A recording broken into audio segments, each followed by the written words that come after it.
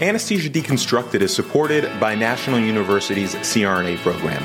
National University's CRNA program is one of the nation's top programs for CRNAs and dedicated to making you a successful CRNA.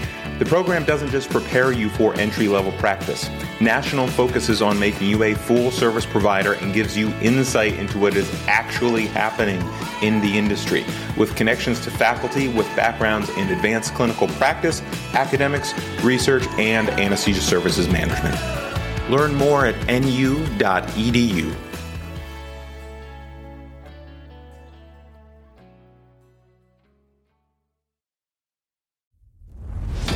Welcome to Anesthesia Deconstructed. Science, politics, realities. Listen in as medical professionals join industry expert Mike McKinnon to discuss the latest science and medical advancements, the effects of our political climate, and the realities of today's changing healthcare environment. Let's get started with your host, Mike McKinnon.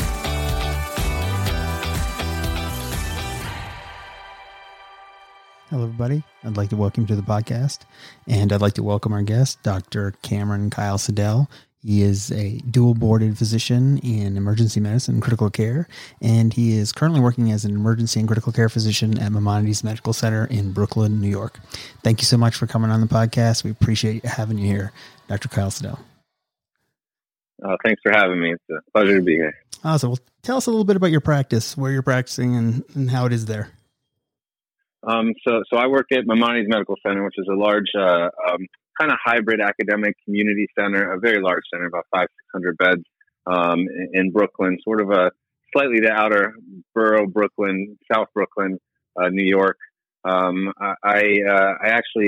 trained in emergency medicine in Detroit Receiving, and then I came here right after residency, and I worked as an attending in the ER for a while, and then I did sort of a short stint in Haiti, and after that, just recently completed a critical care fellowship at the University of Maryland Medical Center, and then I came back to Maimonides, and we were actually in the kind of in the plans. We were hoping to open, one of these ED ICUs, which are sort of being kind of opened around the country, and then sort of in the midst of planning for that, sort of all of the COVID stuff sort of rained down on us, and so initially I was tasked with opening up an ICU, sort of our first full COVID ICU. And I did that for about a week and a half. And then I've shifted now down to the ER where we are, we finally kind of got our ED ICU under not necessarily the circumstance we wanted, but we now run a team that essentially takes care of all the very hypoxemic high flow nasal cannula patients, right, and all the patients boarding waiting for the ICU. Oh, that's great. And so for you, how did COVID-19 initially impact your hospital when they started to come in, and what did you see? So we sensed somehow in New York, we sensed it was going to be bad. I think it's just a city that's primed for it. I mean, you could just see on the subway and everything. We sensed it. And then I'd say sort of early March, we started to get kind of a trickle.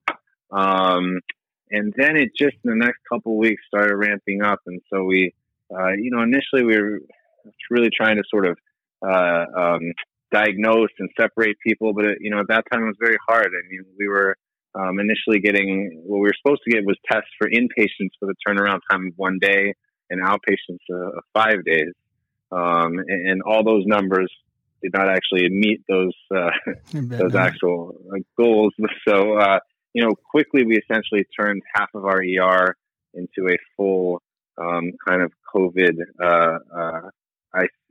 full COVID unit, although not everyone was critical. And then everything, we shifted where the resuscitation area is. And, after that, the hospital now has just sort of become primarily for the treatment of COVID. And part of that is because, most of the New York community understands that probably the last place you want to be is near a hospital. So we're not getting, we wonder where all the usual stuff. It's sort of strange that we don't have the septic patients and the GI bleeds anymore. And I hope they're doing okay out there. But generally, we're certainly not getting sort of the, sprained ankles and everything. And so actually our ER volume is probably half of what it was, but it's, 90% COVID. High acuity. And the whole hospital now. Yeah, high acuity and high COVID. And, everything sort of our threshold for discharging decreased. I mean, as we were filling up, we started to send people home. EMS now is not always bringing people in unless they're actually, have desaturation. So everything got more difficult, and the hospital basically dealt with this pandemic. It's a lot of patients coming through there. I mean, you're seeing basically the epicenter of a lot of this stuff. Yeah, it really, and COVID, it's really such a tricky, it sort of flips around your hospital in the sense that, before we were a hospital of 500-600 people with, 100 diseases we knew how to treat, and now we have several hundred people with a disease that we're struggling with. And it really it turns you upside down. There's a new plan really every day. Difficult. New plan every day. Well, we're trying to adjust constantly, but and you learn as you go. But, it's like one thing we learned, and why we're keeping a lot of our high flow patients in the ER, is just that it's very difficult to manage a COVID patient in an unmonitored bed. And yet most of our hospital beds, and most hospital beds probably in this country, are not monitored. And, it's a progressive hypoxemic disease. And so we can admit someone, we're not admitting people that look awesome or we're sending them home. So they already don't look well, and we can admit them to a medical floor. But just over the next day or two or three, there's a high chance they're going to be pretty hypoxemic and need a monitor. And so what was happening initially is we were admitting these patients, and then they were being put on high flow on the floors, which we wouldn't do sort of in normal times. But they didn't have monitors, and it's a very strange thing. I'm sure we'll talk about sort of the strangeness of this disease. But patients actually do feel relatively well when they have oxygen, So they get to the point where they're fully dependent on these high flow machines, but they would feel okay. They wouldn't feel overtly short of breath, and they were behind closed doors, and so they would, you might say, I'm going to go to the bathroom. And they would take off, this life-sustaining oxygen device, and then we would find them on the floor, sort of blue in the bathroom, and we'd rush in. And so that was it's a difficult, that's what I mean. It's a difficult disease to treat. So, yeah, I think we're adjusting pretty good. And the hospital's sort of rearranging stuff. We've opened probably 4 or 5 extra ICUs, and PACUs become ICUs, and so we're working with what we have, but it's certainly unusual times. Well, you came out, from my perspective, you came out pretty early, probably one of the first people I saw talking about how this was basically an oxygenation problem, not a pressure problem. When you refer to ARDS, and I know you had mentioned in a couple of interviews that you had some pushback on that.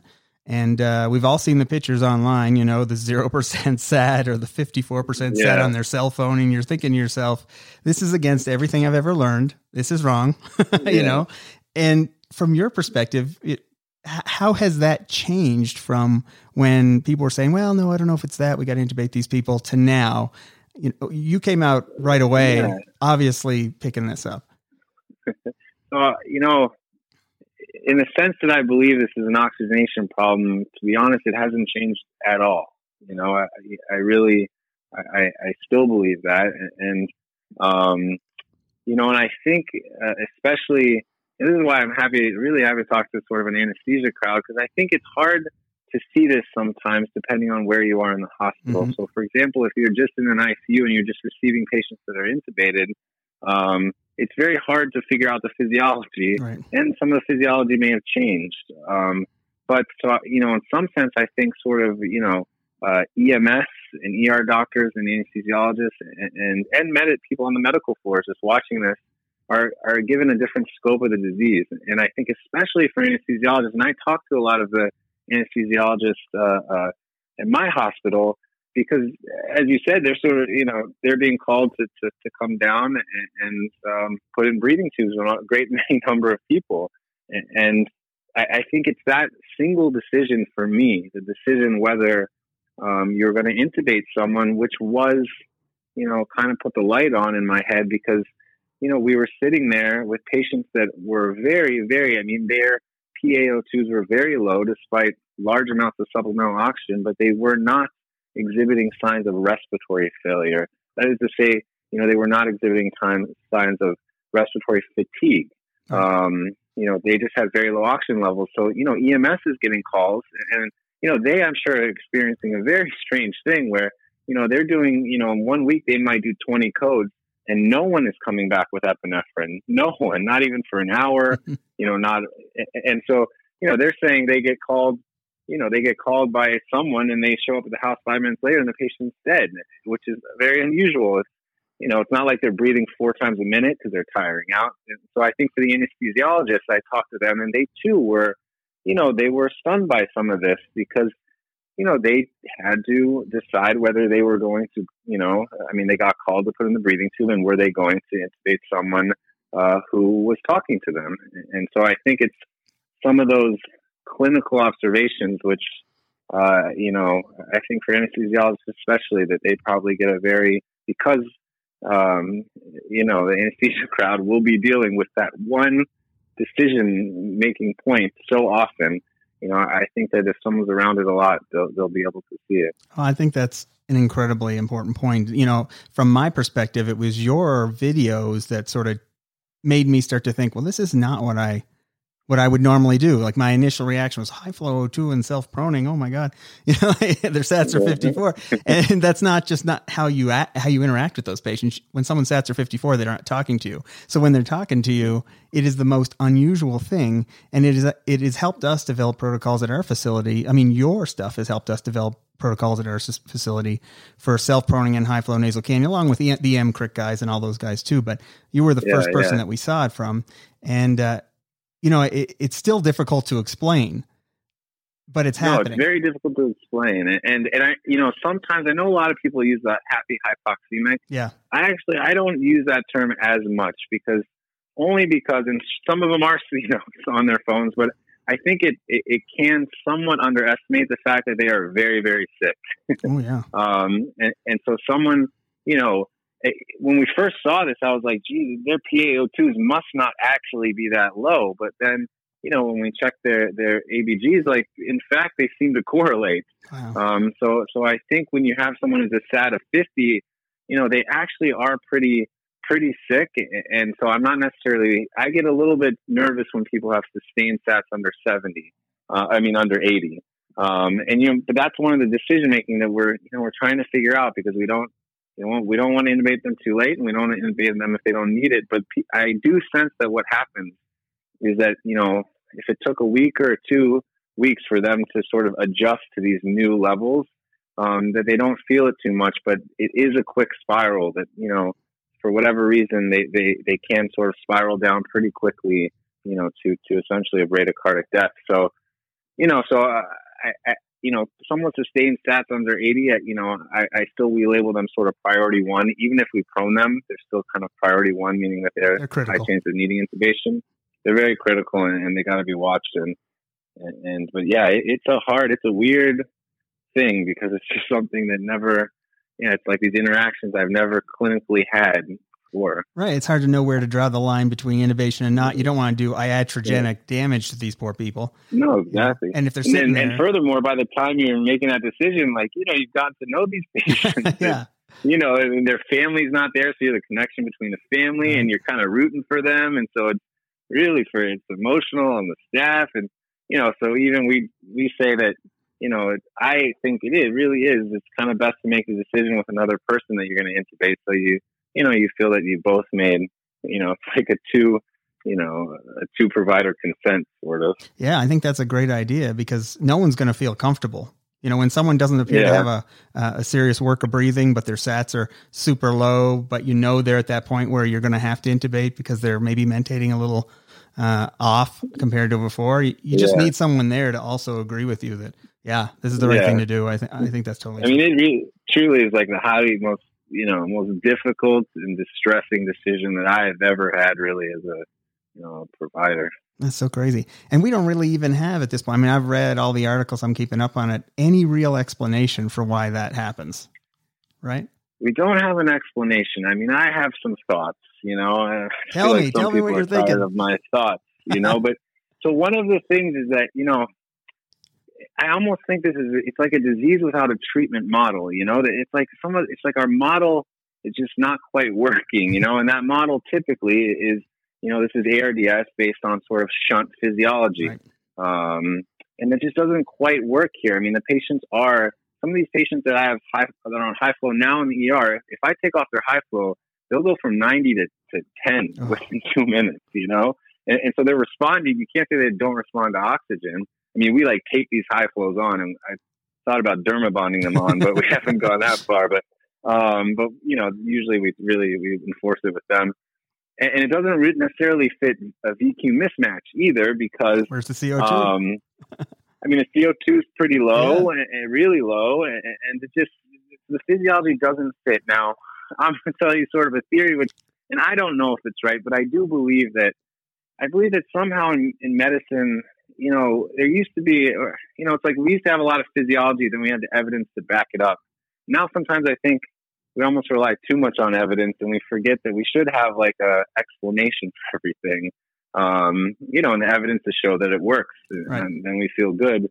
But I do think that we need to at least try to think about what is going on. And so even if this is not correct, I think, it's a hypothesis that, can be proven. It can, we can work it out, and it could not be right or be right. And then we can move on to the next one. But I think that, the thing that makes sense to me when I look at these patients is that actually their physiology is functioning like a problem of diffusion.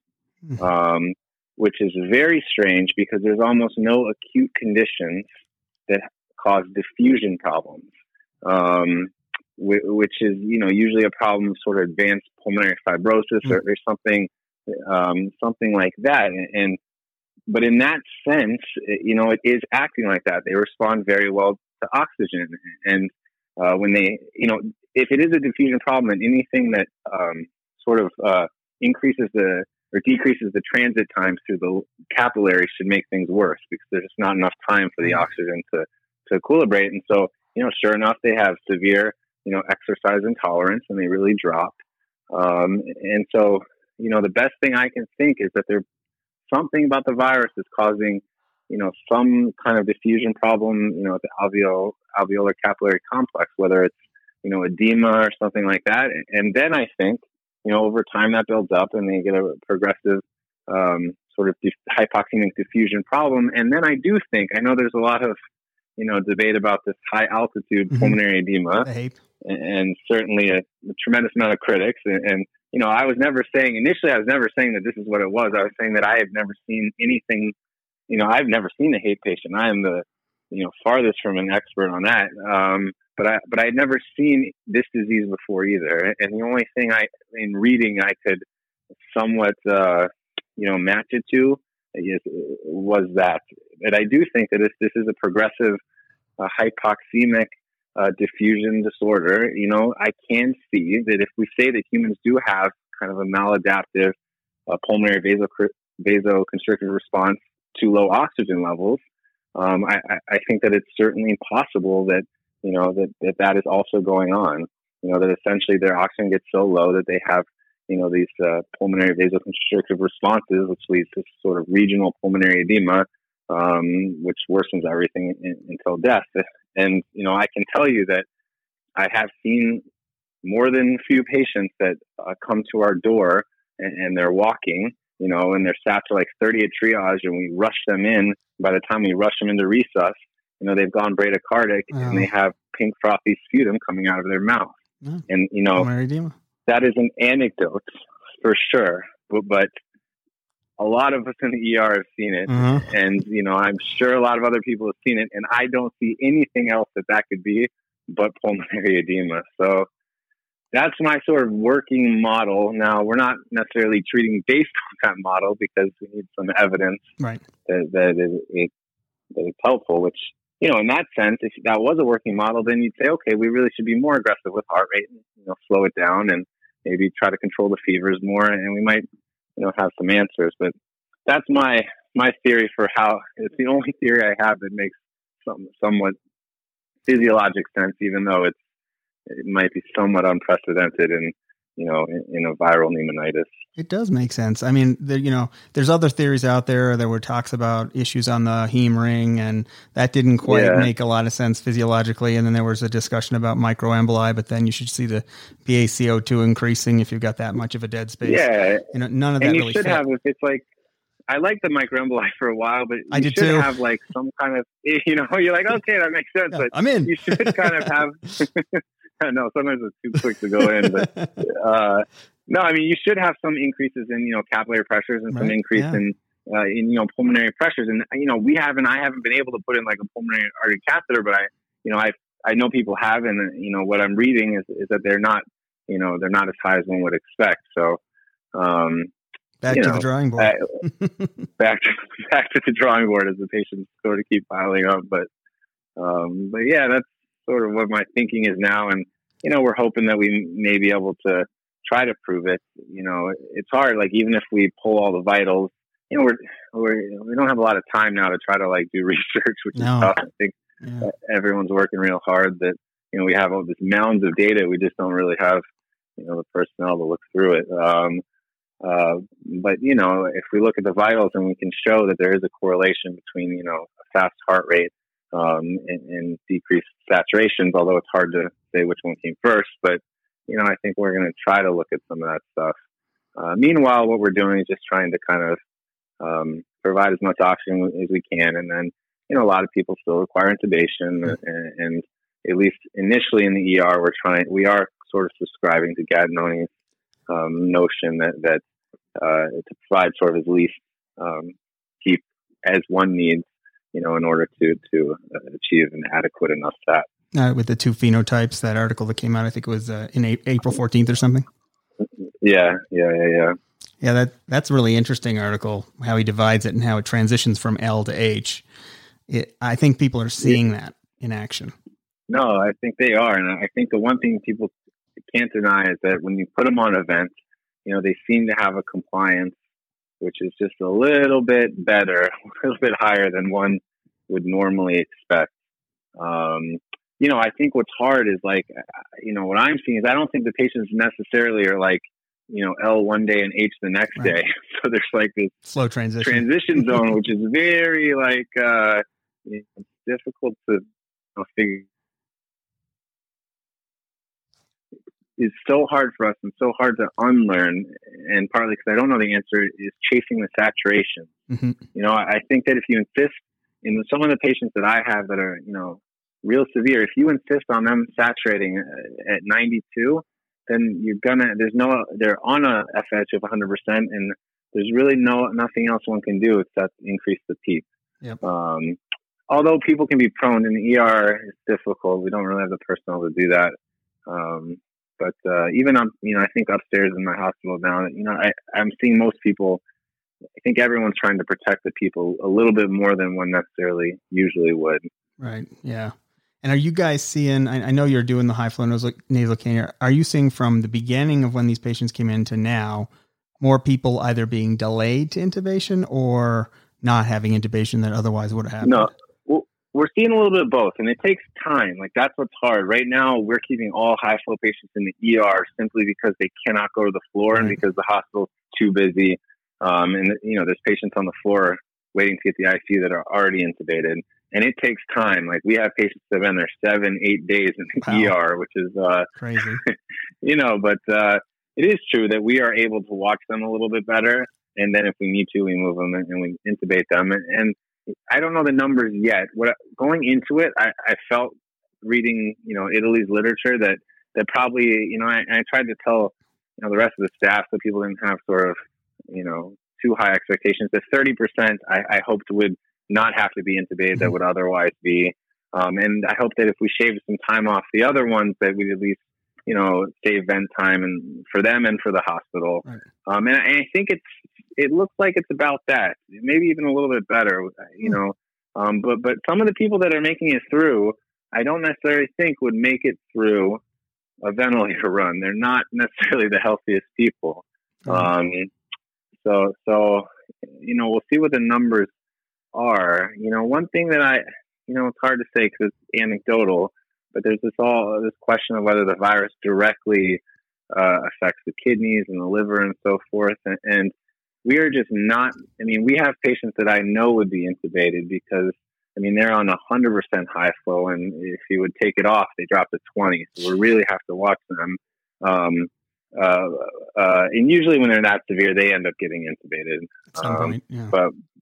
But we've had some that we took pretty far, and we haven't seen the rates of renal failure and multi-organ failure that you see after you put them on the vent. That is interesting. So it's just anecdotal, but my question, which is the big crux of the question, is this transition, if we just leave someone, an L-type patient who's not intubated, and were we not to do anything, would they die as an H-type patient? And my sense is that they just probably wouldn't. And I think that, and even Gattinoni talks about whether this transition is a natural evolution of the disease or is it due, to lung injury from ventilation. Right. And that's not to say that we can avoid it. They need to live, and we have to have, an oxygen. They would die otherwise, and we have no other way. If we can get 200% on the high flow, that would be awesome. But whether or not the actual, that what we're seeing is just an increased rate of ventilator-induced lung injury. Well, I don't know the answer to that, but I certainly think it's worth looking into. I think so too. That much PEEP in ARDSNet protocols on lungs that are not ARDS lungs per se is going to cause iatrogenic damage. There's already significant inflammation, and Gattinoni talks about, lung weight once you get toward the H phenotype and all the inflammation that's there. And there's probably some degree of cytokine storm occurring in that H period. We're only going to make it worse. No, I think that's probably true. And that's not, some people say, vents we always knew could cause lung injury. That's the whole point of, lung protective ventilation is we're trying to limit the lung damage, but it's not, I think sometimes, especially the public thinks that sometimes, vents are just sort of more benign than they are, and at least one of my sort of attendings when I was a fellow just always used to say, just remember the lungs are just dangerous. They're just dangerous devices, and we just, we need them, but we really just, we try to keep patients off of them, and that's why we're aggressive, trying to wean them and get them off. But, I think that there's at least a possibility that in this particular disease is that we happen to be, because we're chasing a saturation that we've always believed was necessary, that we, at least in the beginning, we're using high pressures on especially fragile lungs. Well, and that's part of the danger of protocols, right? When you've been doing something long enough, you'll find patients through your career that don't fit in the protocol that everyone's supposed to fit in, and that's these patients. And so you have to step away from that dogma and think different, outside the box. I think that's what you did, which is phenomenal. Yeah, no. And I think that's why sometimes I talk to people that say, oh, well, why are you worried about the protocols? We're obviously looking at the compliance of a patient. And I'm like, well, you're obviously doing that, but I don't know that that's, I'm talking to people in academic institutions with fellows where they're discussing compliance and there's no study that I know of where, there's a protocol where they necessarily tested compliance and adjusted the vents to one's compliance, but people do that because they believe it's right, I do think that there are a lot of hospitals, across the country and probably especially if they're, overrun in the pandemic and understaffed that are not necessarily going to have the time or necessarily the expertise to have sort of a, pulmonologist, critical care doctor or someone who's used to intensive care kind of adjusting each vent every few hours to a patient's compliance. So that's why I was concerned about, these kind of broad protocols, if indeed the model sort of the treatment doesn't necessarily fit the disease model that we're staring at. Well, I think that's accurate. And as far as once you've got those people to the point where they have to be intubated, are you guys still generally using APRV with low PEEP? So I'm not doing kind of APRV. APRV was something I thought would be good when I thought this was a disease that was more like an alveolar recruitment issue, which now it seems like whatever it is, it seems like something more vascular in nature, at least in the initial phase. So, what we're doing is basically what Gattinoni suggested, which is, after we intubate them, they generally will drop their stats from 85 to 30, even if we can get the tube in pretty quick. I mean, it's just a very quick drop. But the weird thing is that, most of the time their heart rates don't seem to change as one would normally expect with a stat of 30. And so then we generally RSI them and we put them on the vent, and we started a PEEP of, if someone's like normal size, we'll do 5. If they're a little bigger, we'll maybe do 7. And then you got to just, and a FiO2 of 100%, and we'll do a tidal volume of around, 6 to 8 as opposed to 4 to 6. So 6 to 8 cc's. So a lot of times it's like 450 or 500 for a guy. And then the question is you just got to watch the stats. And it just, because it's going to go to 45, 50. And I think your natural impulse when you're staring at that stat, more volume, is to slam, up the PEEP, slam up the volume, to just do something aggressive. That's even for me, but I think that really with this disease that slow movements are better. And so, we don't want to go too much on the PEEP, because a lot of times their compliance is, their driving pressure is at least around 5 or 6. And then if you go higher, their driving pressure, is higher, suggesting you're over descending possibly. So we just wait. And usually, the stat will slowly go up back to where it was. And maybe we'll give a little bit more PEEP. So, I'm telling them, don't go over a PEEP of 8 or 10 without just thinking about it, and we're initially accepting a SAT of about, of above 80. Initially, the patients were talking to us at 80, so so weird. So we're accepting a stat of 80, and then if they're dropping down to 70, you just make a decision what you believe is more injurious. Maybe if they have heart disease or something, and you just worry that they can't sit at a stat of 75. And part of it is just, what did they look like before you intubated them? And the biggest thing, I think, which I tell them, is that really I believe with this disease that your vitals should look nearly the same after you intubate them as before. And so if they are hypotensive, I think it's one of two things. Either they're hypovolemic. Initially we were running everyone dry because that's what we did with ARDS, and we want to dry out the lungs. And that's just, that was even protocol and training. That was what we thought was right, but I think now that some of them are pretty volume down from having raging fevers and breathing 50 times a minute for a long time and not eating. So, we give a little bit, we try to keep them relatively hydrated, on high flow, and, even they can eat or drink, but if they're not, then we give them supplemental fluid. And then if they're hypotensive, just consider bringing down your PEEP, because they seem to have a very, very, pretty regular, consistent hypotensive response, to increase to too high a PEEP. Yeah.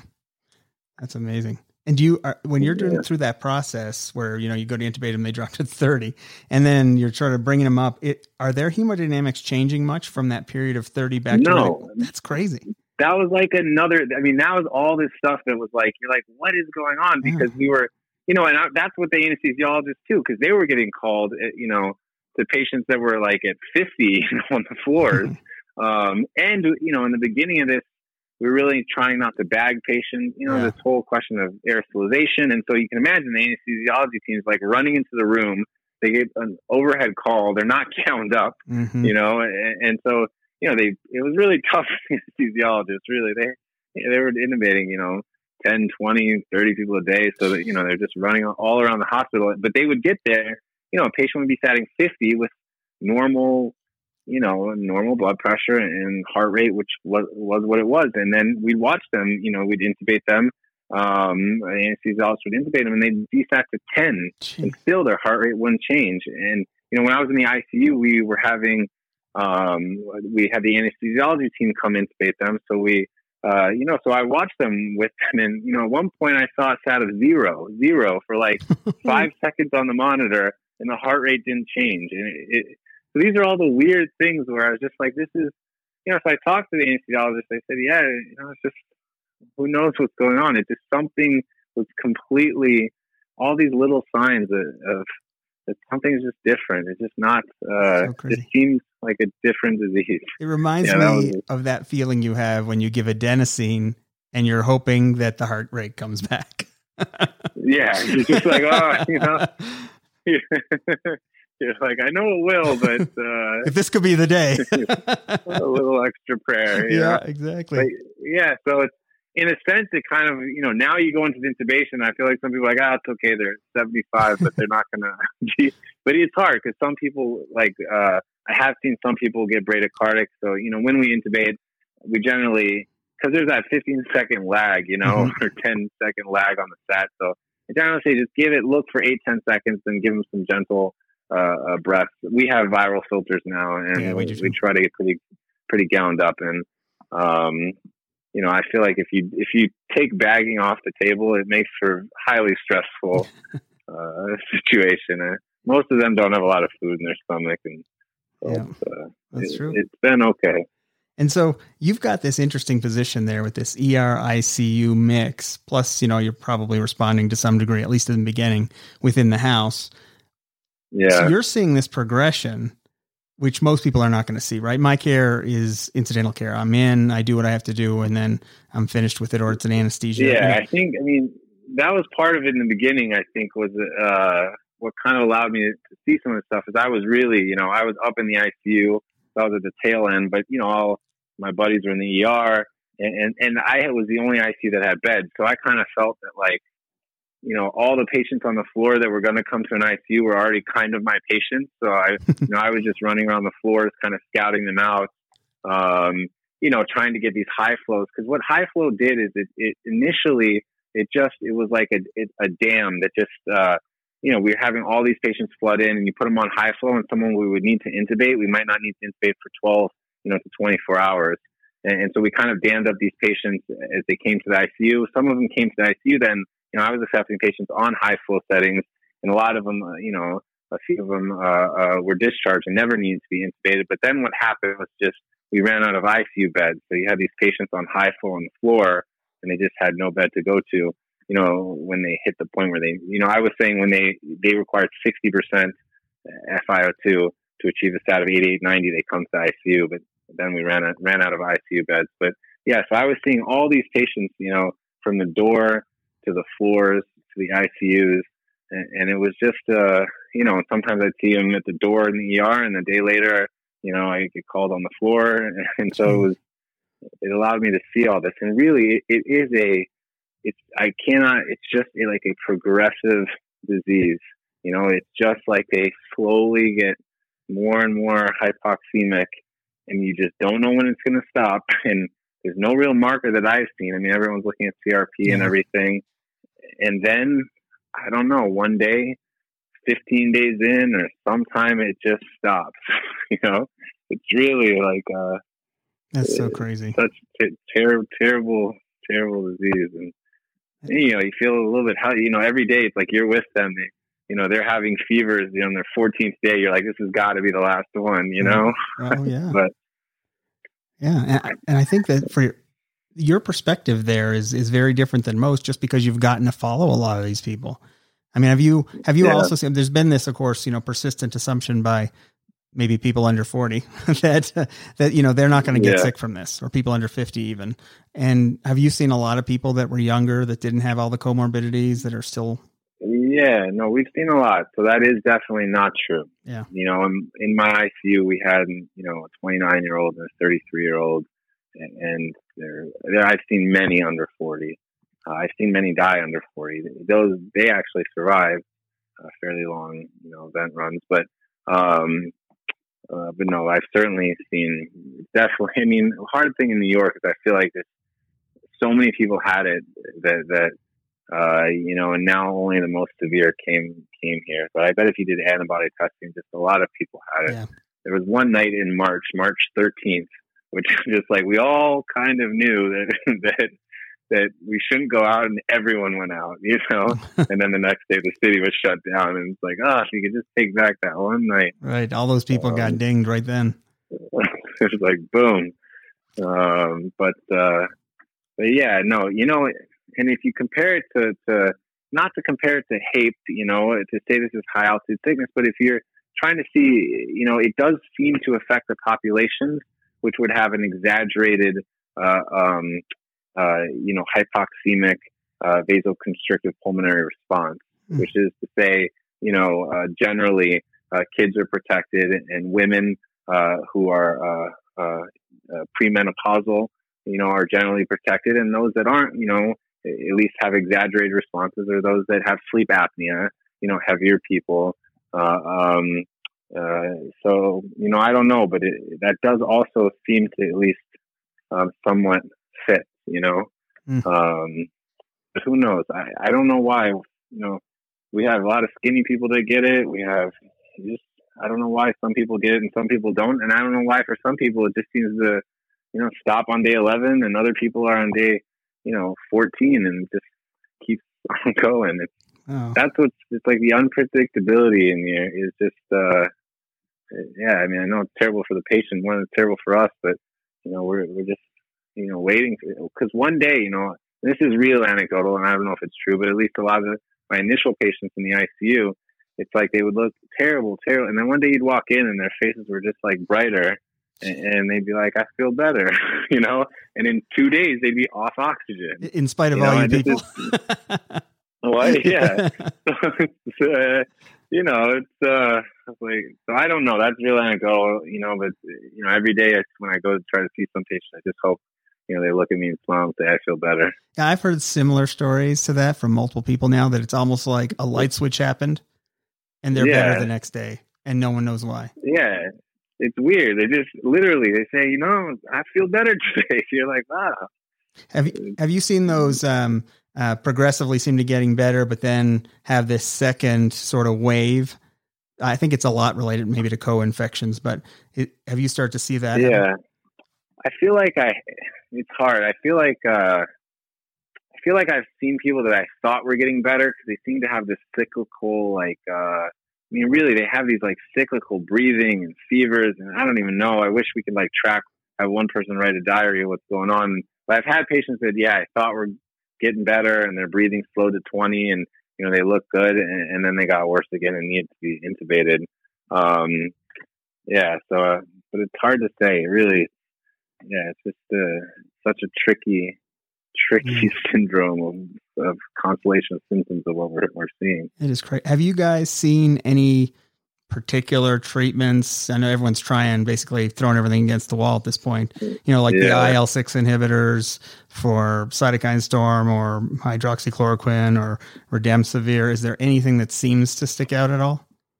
So to be honest, for me, I haven't seen anything that feels like it's working. Now, the truth is that a lot of the trials initially were for compassionate use. Right. And so to get into the trials, to get the medications, they had to be, intubated, and initially in renal failure, but at least severe, So we tried to get some people that we knew were severe on high flow, but they didn't fit the trial because they weren't intubated yet. So I do sense that some of this stuff was just initially being given too late. Mm-hmm. So just recently now, we're always talking with our infectious disease doctors, and I think now we're able to get patients, the anti-IL-6 a little bit earlier. So we'll see if that works. But we have every patient I intubate on hydroxychloroquine. So, I don't put so much stock in those. Right.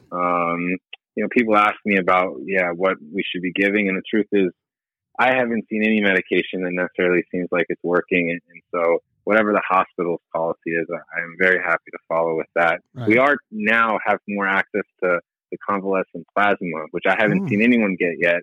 But I've heard anecdotally good things. So, hopefully maybe that'll work. But yeah, I guess the short answer is no, I haven't seen anything that I would really put a lot of stock in. It just seems like the virus goes until it stops. Well, and that's the thing, when you're not doing control arms in a study, and in theory, 98% of them get better, how do you know if it was what you gave or they would have got better anyway? That's the difficult part of those, So that persists. Unfortunately, that persists. The idea that let's just give them everything. Yeah, no, exactly. I think maybe if we get a little bit out, someone will be able to take a bigger scope and figure out if some of this stuff works. But It's so hard because you really you want something to work. So you just believe, you really, you want to believe most of us, if they're like, oh, maybe it'll work, you're like, heck, let's do it, Yeah. But I haven't seen anything that I would necessarily know. Man, you guys are doing amazing work there. I mean, the pressure in New York it's not anywhere else in the country like it is there. Yeah. I think I hear New Orleans is it's getting pretty bad. It's pretty tough too. It's pretty bad. How's everybody doing? Like from a personal mental perspective after seeing all this, it's got to be difficult. I think we're doing good. A lot of us have gotten sick. A lot of us feel like we got sick very early. I feel like it was in this community very early on when coughing on your doctor was just like a normal part of your interaction. So, like saying hi. But a lot of us have gotten, yes. Yeah, you're like, come on. But it wasn't like you're going to get kicked out of the hospital for it. No, I think a lot of people have gotten sick, like actually, tested positive and had to stay out and came back. But I think we're doing okay. I mean, I think it really is a time where you got to be good to each other, because it's tough. It's tough. It's just tough because we're used to treating something and feeling pretty good about what we're doing. And now, we feel like a little bit we're wandering through some unknown stuff, and you didn't realize it in the beginning, but there is a sort of an angst to that. Oh, yeah. Patients are asking, when do you think I'm going to get better? And you legitimately I don't know. Really. When do you think you'll get better? You have as much but so it's tough in that sense. So I think it's high stress for that. It's especially high stress. I have a 2-year-old who actually is now upstate with his grandparents just because I was working all the time, and I miss him terribly. But I will say there is a little bit less stress, and even talking to other people who kind of separated from their families.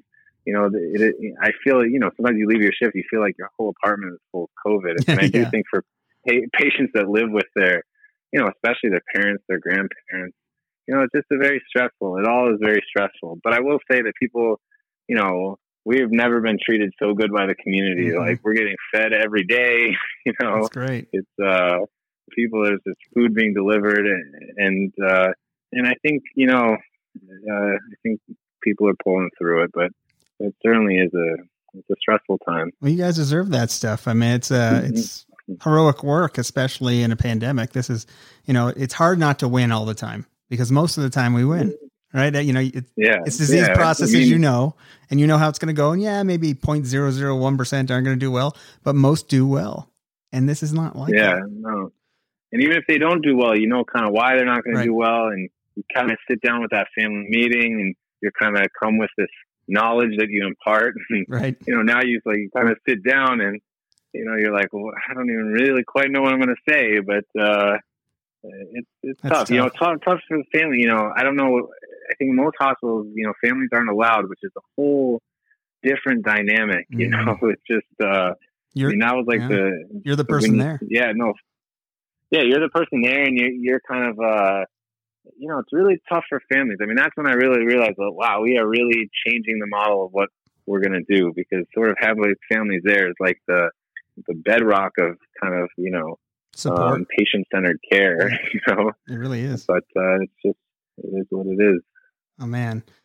So if you can give any advice to anesthesia people, emergency medicine, critical care people, from your experience, which is more than 99% of people in the country at this point, what would you tell them? I'd say that in this disease, try to go slower and gentler than you normally would. Because I feel like, especially anesthesia, ER, we're trained to take control, So it's called emergency. It just seems like, it just seems like, in this case that kind of, like stepping back and being gentler in most things with how you ventilate a patient, with how you treat yourself, with, your wins and your losses and your hopes and, everything. That it's just, it doesn't seem like a disease where if we, just go in with all force that we'll necessarily win, and we'll probably get super tired, doing it. So that's the one thing I can say is just in this sense, in this disease, it seems like everything's a little bit flipped in medicine, and sort of gentler approach is probably better. Yeah. Well, Dr. Kyle Siddell, it's been great to have you on here. Everyone across the country appreciates the information you put out there. I mean, it's tens of thousands of people that are reading and watching those videos, especially the ones with event settings. I thought those were great. And thank you. Well, people appreciate that, right? We want to hear from someone who's doing it every day. And I appreciate your time to come on and talk to everybody and the amount of work that you're doing, both, in the ER with the rest of your colleagues, but just on your own free time when you get home like this. Yeah, no, thank you. Thanks for asking me. It was a pleasure to talk to you. Absolutely. That's all for this episode of Anesthesia Deconstructed. For more information based on today's discussion, be sure to visit us at anesthesia-deconstructed.com. You'll also gain access to our blogs, editorials, and more resources to keep you updated on the science, politics, and realities of today's medical industry. That's anesthesia-deconstructed.com.